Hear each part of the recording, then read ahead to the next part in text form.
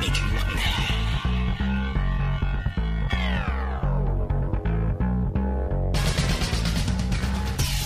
Hello and welcome to Keanu Club, like a cool breeze over the mountains. This is episode 38, The Last Time I Committed Suicide, from 1997.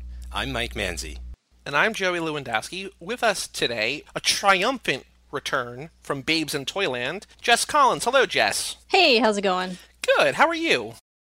I'm doing fantastic. So why'd you pick this movie? You know, to start out with, I didn't know anything about this movie. I'd never seen it before. And I decided to pick this film because as a teenager, I was really big into the beat movement. Okay. So I would have hated Teenage Jess, I guess is what you're saying? Teenage Jess was really emo. I mean, I still paint my fingernails black all the time, but I was black everything. Yeah, I just can't get behind the beat movement, and this movie is all about the beats, and, you know, I don't think it's the first time, but I can't remember the other time, Mike, but this is based upon a letter. It's not based on a book, it's not based on a short story, it's based upon a letter. Oh, I didn't catch that credit. And it's the letter that the main character wrote to Jack Kerouac, right? Yeah, that Neil Cassidy wrote. Neil Cassidy. This is about Neil Cassidy, pretty much. It's like, well, that's interesting. I mean, there's been issues just adapting books in the past, but I mean, to stretch a fucking letter out to an entire movie is like, if it's not like a letter between presidents or something, like, I don't understand. They should have drawn from more than just that, I feel. Even better, it wasn't even the whole letter, it was a fragment of the letter. Oh man, at least use the whole letter. Yeah, it was 5,000 words of the letter. They didn't even find the real letter I read until like 2010. Cool.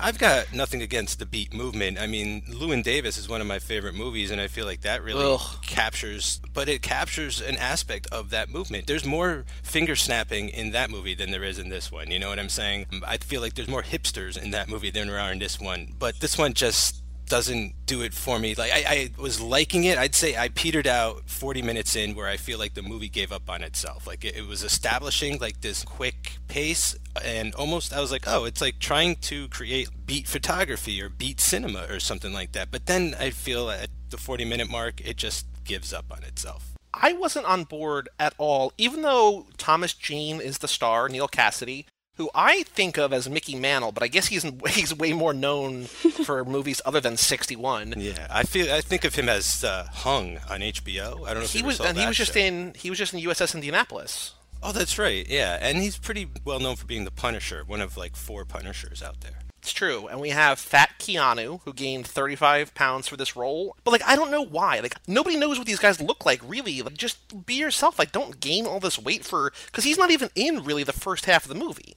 Like, he's second build, and he's in, like, maybe 2 scenes in the first 45, 50 minutes, and he's in a couple more of the back half. But, like, why are you doing that to yourself, Keanu? Yeah, I didn't really understand. I even put in my notes, pudgy Keanu. Didn't really understand why that was essential to the entire storyline at all. So then I looked up, okay, well, maybe he was beefing up for another movie? No.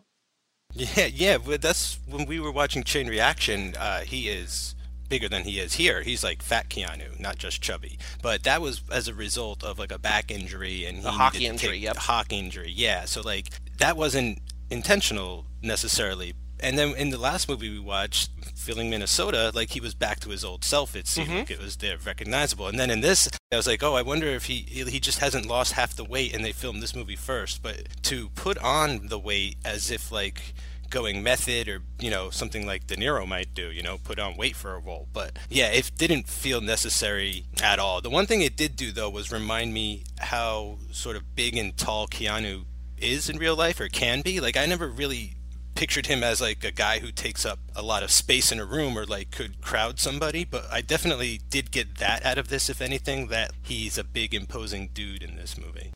Yeah. When I read that he had gained 35 pounds before I really started watching it, or before I saw him on screen, and like I think like the first, I don't know if it's coincidence or what, but like the first few camera angles you see him at, he doesn't look fat, and I'm just like, okay, I'm waiting for it, and then like he just turns, and I was like, oh, there it is, like there's all that extra weight. But what's weird is that like the next movie we're doing is The Devil's Advocate, and I don't remember him being big in that. And then the next movie, there's a TV show in between, a brief TV appearance. But the next movie after that is The Matrix, and obviously he's not fat in that. So why would you gain all this weight for this like weirdo movie that, you know, had a $4 million budget and made 46,000 in theaters. And this is also a movie, might I point out, that Metacritic does not list. Like, there's no entry for it at all on Metacritic, and no reviews on Rotten Tomatoes. I don't think any critic saw this movie, or if they did, they didn't write about this movie. Oh, that's a mystery. Yeah, I really wouldn't want to write about this movie either. I'm just going to be honest. Yeah, I mean, I never heard of this movie before doing Keanu Club. Like, this was definitely one of the randoms. And it's also another one where, like, you put on the title on the menu screen and, like, Keanu's front and center and Thomas Jane is sort of, like, back and to the left. I thought that was funny. It's just, like, not even, it's just being misadvertised, too, as on top of everything. But, you know, what else I didn't get until they said it later in the movie are two things. One is that this takes place in 1946. Yep. I didn't pick up on that very much. And the other thing is that Thomas Jane is supposed to be 19 in this movie. Ages are weird because the whole creepy thing is that, you know, he's hitting, they're talking about high school girl all the time, and there's that one 16-year-old girl, and that's ultimately like what leads to the only action of the movie is that he gets arrested. And it just, everybody's kind of fuzzy because they look like men, and Keanu is in real life, what, 35 at this time? And I don't know, what's Thomas Jane? How old is Thomas Jane? I don't know, man, but he is not 19. No, he would have been 20, 27, 28. Like, I mean, he's closer, but still not quite there. Look, I think it worked better for Keanu playing his age because he even refers to himself at the end. Like, the third act is basically his act, I feel. And it's like he has that whole thing where he talks about himself as a big creep. He has, like, his creep monologue. Give me your shoe. Oh, what? Give me your goddamn shoe. I want to kiss the ground you walk on. And she still thinks you're a creep, man. It doesn't matter. It doesn't even matter one bit. Shows she's got good taste. I am a creep. Hell, you know that. I know that. It's good that she knows that. Get things out in the open. Start with honesty. That's what my old man said before he took off. And I might add that creepiness just so happens to be one of my most powerful traits. Creepiness and neediness. So it's strange that, like, they got an actor like Keanu who's playing his age, and then they got someone like Thomas Jane who's not. And I feel like this movie can't be much better, but, like, I feel like if you at least cast, like, a 19-year-old in the role of Neal Cassidy, at least that would have been better. I feel like they just needed, like, a bankable star. Like, I don't know if this movie would have been made if you have a no name in the lead. But was Thomas Jane known in 1997, really? I didn't know anything about him back then. I really didn't, to be quite honest. I feel like this was maybe some of his very early work. That's another thing. This is super indie. We have Adrian Brody in here before pre-piano, I believe. He is not great in this movie. He's kind of like crazy and annoying in this movie a little bit. Yeah, my favorite scene with him was when he was trying to catch a football, because I was like, oh, that's relatable.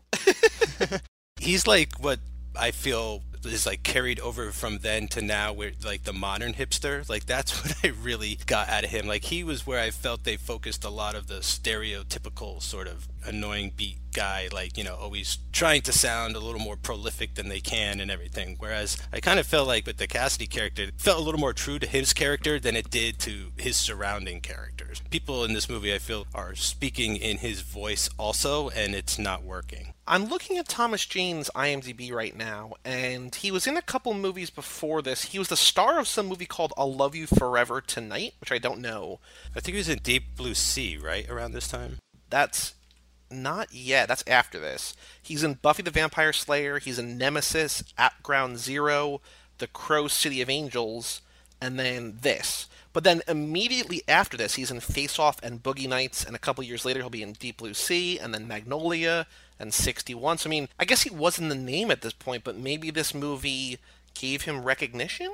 Because, I mean, he goes from this to being in things that, with big-name directors that are actually, that people know about and care about. I don't know. I didn't even feel like he was very good in this movie. I didn't feel like anyone was really good in this movie, except, you know, when Keanu's throwing up near the end. I thought that was really believable. I felt like this movie left me with a very blah feeling. I think afterwards, I was just like, man, that movie, I don't even want to ever see that again. Did you buy it or did you rent it? Like, do you own this movie now? I do not own this movie. Oh, and you're lucky. Yes, it's on Hulu right now. Oh, look at that. Mike, is your DVD that you bought, is it full screen or is it widescreen? Yeah, it's full screen. Yeah. That's awesome. But I think that's just because it was matted for theaters. And at one point, there's a shot where you can see a boom mic, to be honest. Really? Yeah. I did not catch that. It's when he goes back to the girl who actually tried to commit suicide in the movie. Okay. Like that's the thing too. There's like an actual suicide attempt, and then his sort of metaphorical whatever. That was the last time I committed suicide. It's Yeah, like, go screw Thomas Jane. I actually don't think he's that bad in this. I think it's just it's a bad movie. It's a tough role. I actually feel like he's pretty good in it. I mean, I would agree. there's not a whole lot of support going on here. I don't feel like there's a lot of chemistry either, even between him and Keanu, and especially at the end, I feel like they're doing completely different things. I actually really like what they're both doing, especially Keanu at the end, where he's got his Christmas hat on and his Christmas, and he's drinking alone, and they run into each other, and he's like really drunk and stuff, and all that I liked. But yeah, for the most part, I don't really feel like there is much of a supporting cast here. Like I said earlier, I feel I liked the craft of it, the film style, and then, when they get to the Hollywood flashback, the movie just screeches to a halt for me, where they go and talk about his previous girlfriend, and then they come back, and it's just like he goes back to that girl, and it's super slow, and nothing's happening, and It's just aimless. yeah, I just feel like after the 40-minute mark, the movie just stops for me. Where's all the energy of the first 40 minutes? Where's all that quick cutting? Where's all the jazz music? Where did that all go? It's like everything just kind of goes poof at one point. So I didn't like the beginning of the movie because the camera was like super shaky and trying to, I guess, convey the energy and the excitement of the era, and I didn't like that. And then I didn't like the end of the movie because it was boring. Like, this didn't hook me and it didn't keep me. I mean, there's parts of it that I like. I think Thomas Jane is really watchable. I think he's good in this. It's hard to tell. I just don't know what the story is. It's just him like hanging out with girls, it seems like. And I don't know if that's just because the movie lost my interest or if there's just really not much of a plot. The one girl tries to kill herself, and then he's just thinking about her and sort of flashing back and forward a little bit like that. I just didn't care, and I didn't really follow exactly what was happening. Yeah, so I read the book by Henry Miller. It's called Sexus. And while I was watching this movie, that's all I thought about the whole time was, okay, this really is summing up the Beat generation, and everyone just wanted to sleep with everyone all the time. They didn't want to be connected to one person, but they liked having, the girls are trying to kill themselves over them and kind of having little groupies but wanting to just throw them away whenever they felt like it. And it just really summed it up for me, but I felt like I was watching that book on screen, just with a lot less sex. And a lot less vulgar, but it really felt like that to me, in the book, Sexus, no one has any relationships with anyone that really mean anything, and it was kind of like that in the movie. Everyone had a quote-unquote friend, but, when it came down to it, no one really cared about anyone else. Yeah, I would agree that there's not very much plot here, and it's just, to me, it just felt like he was a drifter, and like that was all part of it. Like, again, like, not to compare this to a extremely superior, one of my recent favorite films, Llewyn Davis, but, in a sense, like, he was also kind of a drifter guy and just like detached from mainstream society. I don't get the sense that he was as like a bad guy necessarily in that sense of like sleeping around with girls and trying to hurt them exactly. I get that more from Keanu's character. But it's definitely a hard movie to follow because there is no plot. It's like, again, I feel like it's trying to be Beat in and of itself. No structure, or at least no Hollywood structure here. No plot. We're just gonna wing it for a while. Like, let's follow this letter, and then let's like dive deep into his dream of the white picket fence and how like that is in contrast to his belief system, and he has the chance to do that, and it's like, yeah, man, like, let's just do all of it. Let's just see if we can invoke like a feeling of what we're trying to say, as opposed to actually say it in any kind of understandable, clear-cut way. Well, I think that's exactly right. Like, it's not telling a story, it's just trying to convey a mood or a feeling, and it just doesn't do that. It's so inconsistent and all over the place that there's not a frenetic energy throughout the entire time. Just like, if this is the mood that they want to convey, if this is what life was like for these Beat poets, I don't want that life. Just, I guess, quoting Varsity Blues, sort of. I don't want your life. I don't even know how to talk about this movie because Keanu just sort of pops in and out. First time I think we see him, he's playing pool, and he reminds me of Charlie Sheen in Deadfall. He is kind of like an evil sort of billiards behind the scenes, pervy evil mastermind. I was thinking of Cage and Rumblefish for a minute, just because Cage was like the smarter girl getter, pool hall Same guy. era though too, basically. Yeah, closer.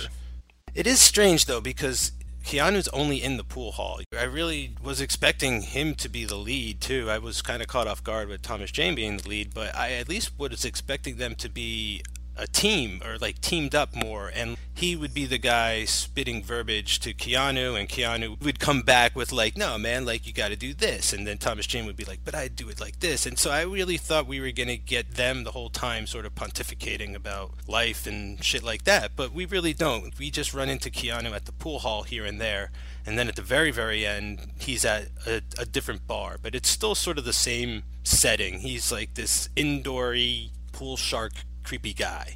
I mean, the only time that they really team up is when they go for that drive. And then at the very end, I guess. But they're not, I wouldn't even call them teaming up at the end. Oh, man, like, you have no idea. At that point, I thought this was going to be like a road trip movie. Yeah. Because I'm thinking on the road, you know, and you know, Cassidy is the Moriarty guy, right? He's supposed to be Dean Moriarty in On the Road, and or at least inspired to that character. So I was really like, okay, we're going to different cities. We're going to go to the mountains. We're going to go to the beach. It's just strange all the places this movie could have gone, and it decided to stand on a corner basically for an hour and a half.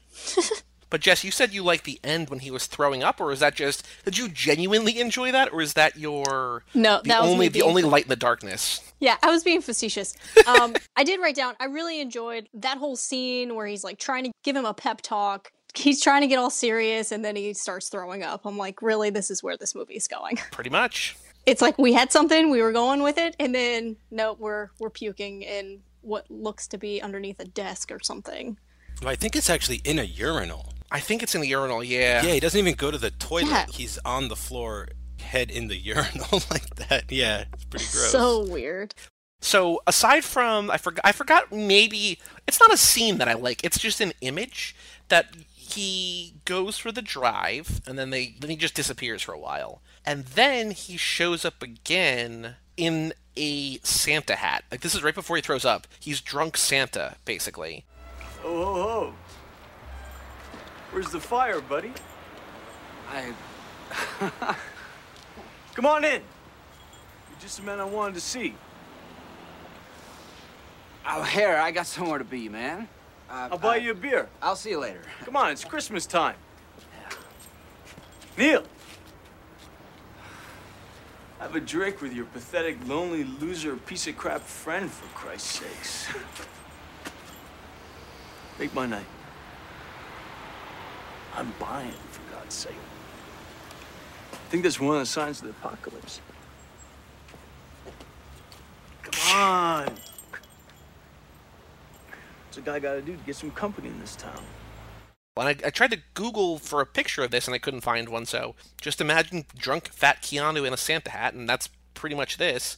He was basically like one sharp turn around a corner away from waking up in Toyland, is what I was thinking. I was like, I was just getting a flashback to Babes in Toyland. Here's another Keanu Christmas movie. Although what I did like was that when they go to the bathroom when he's going to throw up, Keanu says that he's going to blow. And in a couple movies, we're going to have Cypher saying he's going to pop. A couple different ways of, I guess, talking about Keanu's vomiting. But also what was weird was that after he throws up, he gets really metaphorical and talking about sin and everything. You talk a good game about the picket fences and the honey at home, but when the 7 deadly sins start lining up at your doorstep and you see that little lady Lust all dressed in black. What are you, the devil? It's in your eyes, brother. It's in your soul. And I was like, the next movie we're doing is The Devil's Advocate. So he's like previewing his vomiting in The Matrix, and he's previewing his moral dilemmas in The Devil's Advocate, all in this one scene. And it's like flurry of Keanu connections in an otherwise movie that I just do not care about, and I feel like we're not going to see again. Like, there's only one actor in this, Jim Haney. I don't know who that is. He was in this movie, and he was also in The Brotherhood of Justice, but, like, nobody else in this movie ever crosses paths with him again, and I can't imagine that unless he's in a Santa hat, or he is into poetry, or he's playing pool, nothing in here is going to be a Keanu connection to anything else. This is kind of an isolated, singular experience, except for this one scene where he's throwing up, then it's just everything. I think Thomas Jane even asks if he's the devil at one point, and I wrote down advocate maybe. Wait, so the girl who commits suicide, she looked extremely. She's from like Meet Joe Black, and like she never. She doesn't come back either. Or nothing. None of these people. I mean, I would love to see him and Thomas Jane. No, none of these people. Nobody comes back. I feel like Thomas Jane could fit into like a John Wick sequel or something like that, or even like Bill and Ted's. Like that I would love to see him do his comedy thing. Did you notice? I didn't catch her on screen. I just saw her on IMDb, and maybe it was just because I wasn't really paying attention. But Amy Smart, a young baby-faced Amy Smart, is in this movie. Mm-hmm. Yeah, one of the three blonde girls in Keanu's first scene. Yes, and the creepy pool hall scene. Sorry, pal. You must resign yourself to being exceptional. You have no right of claim to their fences and their grass. You're special, man. You are the big cat, destined to wander forever, spreading your sunshine onto the lives of those of us with less. Your shot. You know what I think we need? What's that? I think we need some road under us. What say you? Something in mind? Here's my suggestion. I say tomorrow in the AM when you get back from Tire Town, you and me borrow a vehicle and stretch it out. You girls up for a ride later? Watch the sunrise? We can't. We've got school tomorrow. Where we're like, we have school tomorrow. I was like, oh, I don't know how I'm supposed to feel. I know how I'm supposed to feel. Well, actually, no, I don't know how I'm supposed to feel about this because I feel like we're supposed to be rooting for Keanu. Like, we're like, hey, yeah, man, get these young girls. Don't let them go to school. Like, go out driving with them. Just no, thank you. So awkward. So uncomfortable. Yeah, he is really creepy in this movie. I also wondered that at the end. Why does he hang out with Keanu, and like why are these guys friends? You know, they're so far apart in age. Because Keanu just with Thomas Jane to get underage girls. Like that's terrible. I mean, there's that whole confrontation at the end where Keanu's like, hey man, just like call that girl up, and he's like, well, the dude, she's 16. He's like, you're 32. I can't do that. And I was finally like, all right, like some kind of dilemma. But then he ends up doing it anyway. And do we ever find out why they're friends? No. Jess, do you know that behind the scenes based on the book? Are they both like Neil Cassidy's a real person? Is Keanu a real person? Like, is he portraying a real life person? I don't think he's portraying a real life person. I think his name in the movie was Hank. So maybe he was like an amalgam of guys hanging out at the time. Yeah, I couldn't find anything where he actually linked back to someone who was real. At times I felt the movie was trying to say stuff like Cassidy is a real poet, but there are people in his scene that are sort of like vultures, kind of like in every scene that like are only there for the perks and stuff, but he's one of the guys who puts in the real work, right? Like he's the writer. And it's like you're stuck with these guys as your friends, like it or not, just because they're like-minded and hanging around all the time. So maybe in a way that's how they came to be friends. But again, the movie isn't telling me that. Yeah, that's just like you inferring. You're like sifting through like layers and layers of just nothingness. Well, just the visuals. I mean, I'm just trying, because we see Cassidy typing and writing, and I didn't realize until the end that it was the fucking letter that he was writing. I thought he was writing a book or something like that. Well, because he's the only character in this movie with even a modicum of ambition. Men and women, young and old, I feel like he's the only one doing anything. Everyone is just sort of content to just sort of float around. Keanu's just playing pool. These girls just kind of want to have fun before they, I guess, get married in a couple years, probably, because courting and marrying were different back then. Not that he's really doing anything great. I mean, he is just sort of writing, but he's the only one who seems like that he wants to do anything beyond what we see on screen, which is also annoying. These guys are all just like hanging out. That's not a movie. I don't know what that is. Yeah, I don't really know what they were doing. And I didn't know what I was doing while I was watching the movie. Yep. It's kind of like, give me something. I did pause this movie halfway through to take like a half-hour nap. I was just like, I can't get... it's a short movie. It's only 90 minutes. I was like, I can't get through this without taking a nap. I was falling asleep watching. I was like, I guess I just got to pause this and just take a nap and then crank out the rest of it when I wake up, because I am not going to get through this desert of nothingness. I'm not saying it's good, but I was into it for the first half of it.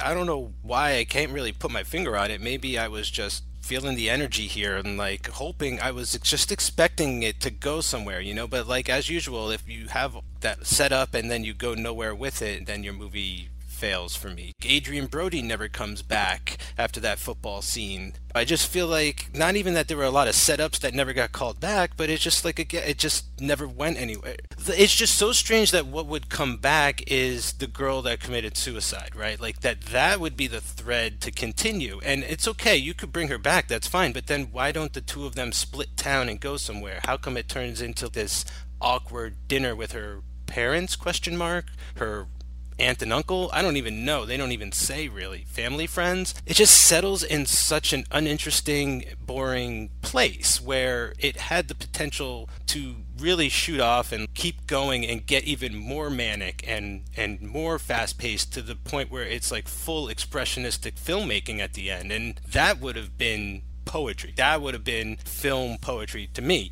And instead, it just feels like it can't sustain. I was wondering if I was going to be able to keep up with the movie if it kept going at this pace, and it can't even keep up with itself. Like, it trips over itself and lays down on the ground and just kind of falls asleep. And by the end, I was pretty angry about that. I do want to say the one scene that I liked in this movie, I don't know if it's the only scene I liked, but I think it's the scene that I liked the most. It's when Thomas Jane is over that girl's house while she's babysitting, and he's super into smelling the baby. I guess it's got that new baby smell, which I don't know why they're leaving the baby alone when it's that young that it still has a new baby smell, but whatever. But he's like super into that, which is kind of weird. But I did really like when she's downstairs, like they're having tea with Miss McGill on the couch, and then the mother of the house, the woman of the house, comes home early, and they're in the bathroom, and so he's just sort of like sneaking around behind them. That was funny to me. And I don't know if you can sustain that. I don't know if you can do anything with that beyond that scene, but that was enjoyable. Like, nothing has anything to do with anything else in this movie, so I guess just have more scenes like that. If it's based on a letter, and if Jess is right that it's just based on parts of a letter, pick the parts of the letter that are more fun, that are more visually stimulating than drunk guys rambling about nothing. And maybe that's all the letter was. Maybe the letter was just him rambling about nothing. Well, then beat poetry is terrible. Yes. Well, yeah. I've grown up. I understand that now. Or then take heavy liberties with the story, Yeah. and insert stuff that never happened, but that would be true to his character. Like you said, like that moment feels like something he would do, right? Like he would joke about sneaking out again and then like, oh no, I really should sneak out. We needed more of that. I think the problem for me with that sequence is that it comes in the middle of one of the longest flashbacks ever. He's at the bar and suddenly he's just like, oh, let me go into one of my flashbacks. And it's like, you don't go into flashbacks. This hasn't been established. And then for like 20 minutes, he's talking about that other girl, and it just keeps going and going. But it does have that sneaking around sequence in it and everything, so I guess there's that. But it's just so bizarre. Like, even the twists and turns that story takes about how the mom is, like, really against him and calls in the priest, and then it turns out the priest is his godfather and shit, and it's just like, dude, that sounds all made up. So why not just make up more other stuff during the rest of the movie, too, and drop this Hollywood flashback thing? Yeah. I never thought I'd be wishing for like the Cincinnati song in the middle of this movie. Like that's kind of how it felt. I come from C-I-N-C-I-N-N-A-T-I, Cincinnati, the best town in Ohio, USA. Like, that movie was weird, but that movie was enjoyable. Like, it was crazy. That movie had too much to talk about. This has not enough to talk about. That's the difference between Babes in Toyland and this. I don't know that either is a good movie. If you had to say, like, which one was made, like, a better made movie, I don't know. Well, this is more well-made. Is it? Yeah, it looks cleaner. Yeah, that other thing is like a TV movie looking. Don't get me wrong, I'd rather watch that again as opposed to this, but I also feel like this is technically, quote unquote, a more well-made film. All right. I think the question should be which of these movies is going to stick with you longer, and the answer is clear. It's always going to be Babes in Toyland. Forever and ever. Mm-hmm. That stupid Cincinnati song, and now it's stuck in my head again. Thank you. Don't inhale the gas. Just sing. So I was looking, because I looked up the movie. Like I said at the very beginning, this movie had a $4 million budget and only made $46,000 in theater. And I wondered what other stuff was in theater at the same time. And it opened the same weekend as Batman and Robin and My Best Friend's Wedding. Not that this movie has any kind of crossover really with any other type of movie audience, and it only made $46,000, so what's that? Probably not well, whatever the number is, not very many people saw this movie in theaters. But the bigger, the more important things, at least pertaining to this podcast and to our network, is that in third place that weekend was a little film called Con Air. So that was in theaters as well. Fourth place was The Lost World Jurassic Park. But interesting timing, in fifth place that week was Speed 2 Cruise Control. Oh. So he could have been out this weekend anyway, but instead we have... Jason Patrick or something?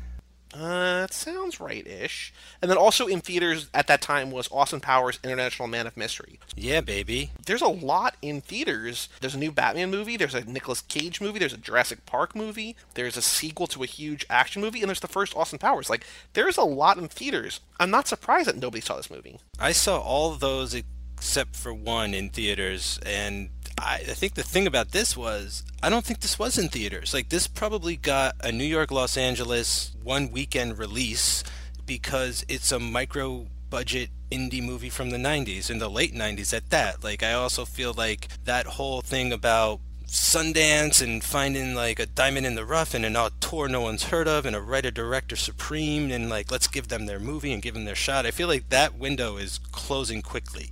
We're really ramping up here for the second coming of the blockbuster and the CGI revolution, and that whole game is about to be set off. So, yeah, I just have a feeling this movie just wasn't in theaters. It was in 4 theaters, 4 screens, but it only made $12,000 its first weekend. So it was around for a couple more weekends. So it made $46,000, but the only weekend that's listed on Box Office Mojo is that first week. So I don't know where the other $34,000 came from, but you're right. When they were putting together the internet and uploading stats about films, they just decided to skip this one. There's like no critic reviews. There's no not even like an Ebert review. I mean, Ebert and Roper were giving 2 thumbs up to Speed Cruise Control, so who knows if they even what they would have thought of this one. It's just very strange that it doesn't have like a trail of any kind online like that. One thing that I do want to read for you guys, and I sent this to Jess last night.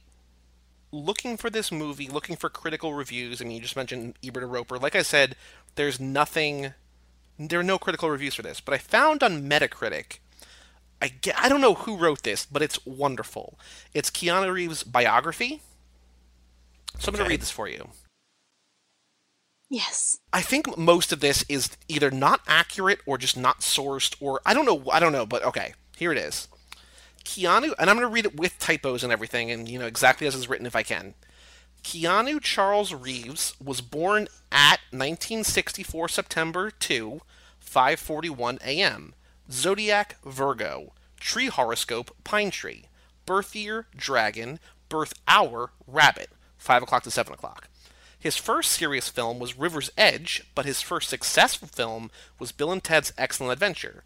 Several years after that, he tried to find himself in such films as My Own Private Idaho, Dracula, Much Ado About Nothing, and in 1994, as he said, quote, "Bomb on the bus," end quote, in the unforgettable thriller Speed. He became a star. 5 years after he acted in interesting movies, which did not become very popular movies, such as Johnny Mnemonic, Chain Reaction, The Last Time I Committed Suicide, and Failing Minnesota. Then he came to an unexpected decision, refused to act in Speed 2. But after a few years, Matrix Trilogy shocked the world and wrote 3 names, Keanu Reeves, Carrie Ann Moss, and Lawrence Fishburne, into a cinema history forever. Unfortunately, to say something about Keanu is hopeless, because he was and he still is very private, and he doesn't bother to create an image for himself, but still it doesn't hinder to continue this unearthly and unique man career. That's his official biography on Metacritic. It's wonderful. It sounds like it was translated from a foreign language. I really wish I knew what my tree horoscope was. Pine tree. It's probably pine tree. It's probably pine tree. I'm a Virgo guy, so me and him, we share zodiac sign. Well, there you go. I think his birthday is in April. Oh, then he's not a Virgo. No, maybe not April. I just read it. I don't remember. Late August. No, September. I'm He sorry, said September. September 2, 1964. Yeah, there you go. Okay. Oh, God. I have nothing else to say about this movie. Jess, do you have anything else in your notes? Anything else you wanted to say about The Last Time I Committed Suicide? Yeah, if you would like to watch this movie, just go watch Howl from 2010 with James Franco, because it's basically the same movie. What movie is that? Howl. Howl? Howl. Like Howl.fm. Hours of listening entertainment await you. Yes. Allen Ginsberg. Basically, all beat movies are the same. Well, there's also, like, Kill Your Darlings and On the Road and other movies that I don't like as, as films, but are much, much better than this. So there's so many better ways to learn about the beat movement than watching this movie. Just read a book. It's definitely not this, yeah. Go pick up a book. Yeah. I actually found On the Road to be like kind of entertaining to read. Like I thought that was interesting. I haven't read any other beat stuff, but I figured that was a classic. I should check that out at one point in my life, and actually liked that book quite a bit. But I'm starting to wonder if like the beat guys turned into dudes like Hunter Thompson. Like did they go from beat to Gonzo? And if so, I say just that's what I like. I like more of that Gonzo journalism stuff, and maybe an extreme beatnik version of that, all drugged up on acid, would be like go watch Fear and Loathing or something. I don't see that as an evolution of this. I see Gonzo journalism and Hunter as like a counterculture, like a reaction, a response, like a fuck these guys and their pretentious writing. Like I'm just gonna get real messed up and just like go watch Racing in the Desert. Like I can see that. I don't think it's the same people. I think it's a bunch of people who are just like, I hate everything that these people stand for. I want to do something else. Right. I always found that the style, or like the way they express themselves, like through words, are somewhat similar in that they get like just like real creative with it, but they do it a lot better. I don't know. That's fair. That's fair. Yeah. I don't know. I just say, final word. Yeah, this is one that I don't think I've said this in quite a while, where I was like, I don't even think you need to watch this to check out Keanu so much. Like, Thomas Jane is good, but he can't elevate the material. Like, he can only do so much, and same for Keanu. He's just not in it enough for me to say like, yeah, it's worth waiting to see him show up. So yeah, I'm pretty much a pass on this one. Man, you are so much more generous than I am, because I haven't had we've been on such a cold streak of Keanu movies that like I don't think I've really truly enjoyed one since Speed, probably. I mean, it's been a rough 90s for me. I'm looking at the shelf like Johnny Mnemonic and Walk in the Clouds and Chain Reaction and Feeling Minnesota, and this, like, ugh. Like, I know I can't go out and say, like, I can't recommend this to people just because I liked the first 35-40 minutes of it. I don't think other people do. Like, I know you guys didn't, and so like there's no reason to recommend this to anybody. But like, if I don't know, unless you're like extremely immersed into the beat culture today, or you're some kind of hipster who wants to like this because it's ironic, then go ahead. But it's not bad enough to like it ironically. No, but it's ironic enough to like it if you're like a modern hipster, because it's about like the beat movement and there's hipsters in it, and these are like kind of the original guys. I feel that well, maybe not these guys portrayed here, but it's the culture at least, in some form or fashion. I can buy that. Can you dig it? I can dig it. Well, thank you, Jess. You'll be back in, I think, like 8 months for Henry's Crime. You won't be back until 2010. Long. What is that movie? I don't know. So far. I have no idea. I've idea. never seen that movie either. Well, maybe we'll give you a documentary or something in between now and then, because we're pretty full up. But we got some Keanu that you can come back for in the meantime. So I will talk to you off air. But thank you very much for joining us. Thank you guys for having me back. Next week, we'll have our hands up Mona Lisa's skirt. So, I mean, join us for The Devil's Advocate, because that's going to be a lot more fun and a lot better than this. But, hey, we made it through this together. Now, we're in The Devil's Advocate, and then we got a Jay Moore TV show, and then we got The Matrix. So this is why, this next sort of sequence of movies is why we did Keanu Club. So if you're still with us, or if you're with us now, or whatever, stay tuned, because this is where it actually gets good again. I don't want to say gets good, but, like, gets good again. So stay tuned. Yeah, I feel like these next few movies are going to be kind of like the reward for sitting through the last couple movies. It's just like a shame that we were seeing The Rock and Con Air and Face Off as the reward in Cage Club, But like right before that, we had Leaving Las Vegas, which he won an Academy Award for. A couple movies before that, we had the Sunshine Trilogy and like It Could Happen to You. And I mean, even though we had movies like Guarding Tess and stuff in there that I didn't like, most of the stuff up to that 90s action blockbuster trilogy, I mean, that was all good stuff. Here, it's just, oh man, like I guess they're creative choices, but just let's get to The Matrix already. Jeez Louise. So for all things Keanu Club and all the other shows on our network, you can go to cageclub.me or facebook.com/cageclub. See all the movies that we've done already. You can check out the next few that are coming up. You can rate, review, subscribe on iTunes, like us on Facebook, all sorts of fun stuff, lots of other podcasts to listen to. Also listen to all his movies, the Shia LaBeouf podcast, which I guess this comes out the 16th, so that will have wrapped already, so you can listen to all 29 episodes. So go back and listen to those, because a lot of the Shia movies are very good, so check those out. I'm Joey Lewandowski. And I'm Mike Manzi. And that was Jess Collins, and we'll see you next time on Keanu Club.